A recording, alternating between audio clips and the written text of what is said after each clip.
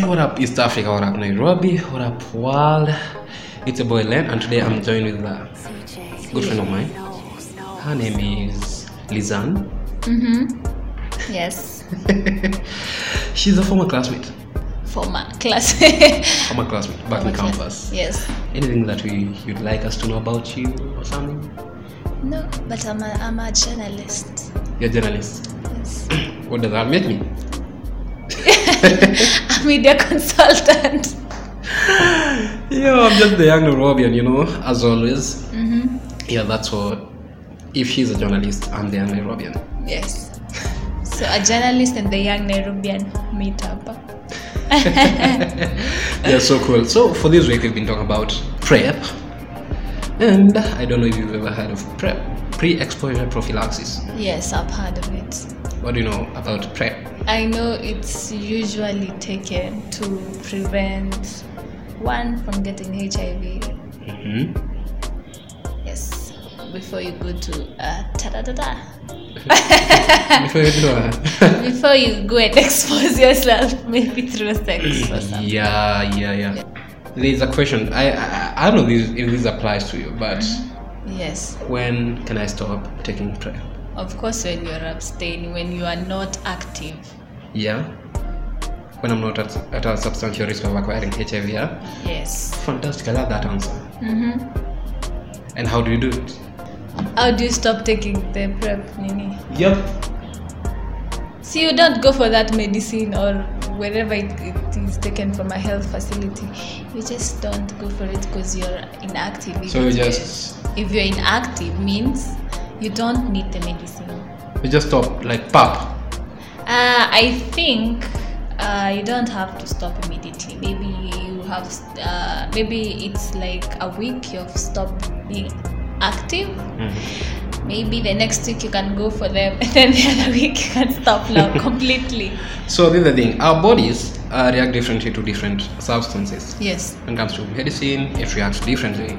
And so what you do with PrEP, when you're about to stop, you have to go back to the doctor that prescribed the PrEP for you. Because you cannot even start PrEP without consulting a doctor. Yes. So you have to go back to the doctor, and then kutoka hapo ndiye ataku-explain on how. Yes, that's what I meant by saying you go to the health facility and tell them that you are done. Go back to the health facility. You didn't say that. You say you're done. Okay. You didn't say that, but yeah. Yeah. So that's the procedure on how to stop taking PrEP. And this is actually when you know that you're no longer at a substantial risk of acquiring HIV. So you're safe and labda umeabstain ama maybe umejishikia mtu mmoja mwenye mnaaminiana, you cannot But nowadays you can't trust anybody. Hasa tunamaanisha umeaminiana. Like that's mimi na wewe. Si mimi na wewe. Mimi na wewe na partner wako. Mimi na tutumie tu example. Mimi na wewe. Tukiagree, Okay. The other one is someone had asked the question and can I buy PrEP from a pharmacy? The over-the-counter drugs. OTC. Of course, kwani chemist ni za nini? Si ni za madawa. I think so you can, but then I think the pharmacist or whoever is there is supposed to guide you after you've bought them or something, because chemists are there to access any drug. Yeah. So I think they're there. Yeah, at first we said that you have to seek medical consultation from a medical practitioner. And as I said earlier again, our bodies react differently to different substances and different medicine. So you'll have to be be put under some tests. Yes. Or rather some examination by a doctor to identify what kind of a PrEP is suitable for you. Because remember that we have different types of PrEP. You might be having your body might be reacting differently toward some certain drug or even food. By the way, kama mimi sikulangi greens. Kwani where do you come from, Aliam Kuli greens? Ngoja, si tumetoka place moja. But that is the Greenland. How can you not even eat greens? No, it's because I don't like them. Like I eat them and I usually feel like I can throw up. Sawa. Don't mind me. Okay. My people, so this is the thing. Our bodies react differently to different substances and stuff. Yes. And for you to start any medication, you have to actually, unless needs you to painkillers and stuff. But for a serious drug like PrEP actually unajua inakonga ARV. And we have different types of ARVs here. We also have different types of PrEP. And this is the way you're supposed to do it. You need to go get examined by a medical practitioner, ajue how your body will react to these tablets and these other tablets, and then you'll be enrolled kwa PrEP. Yes, at least I've known something more. You've learned? Yes, if I want to use PrEP, which I'm not going to use. Why?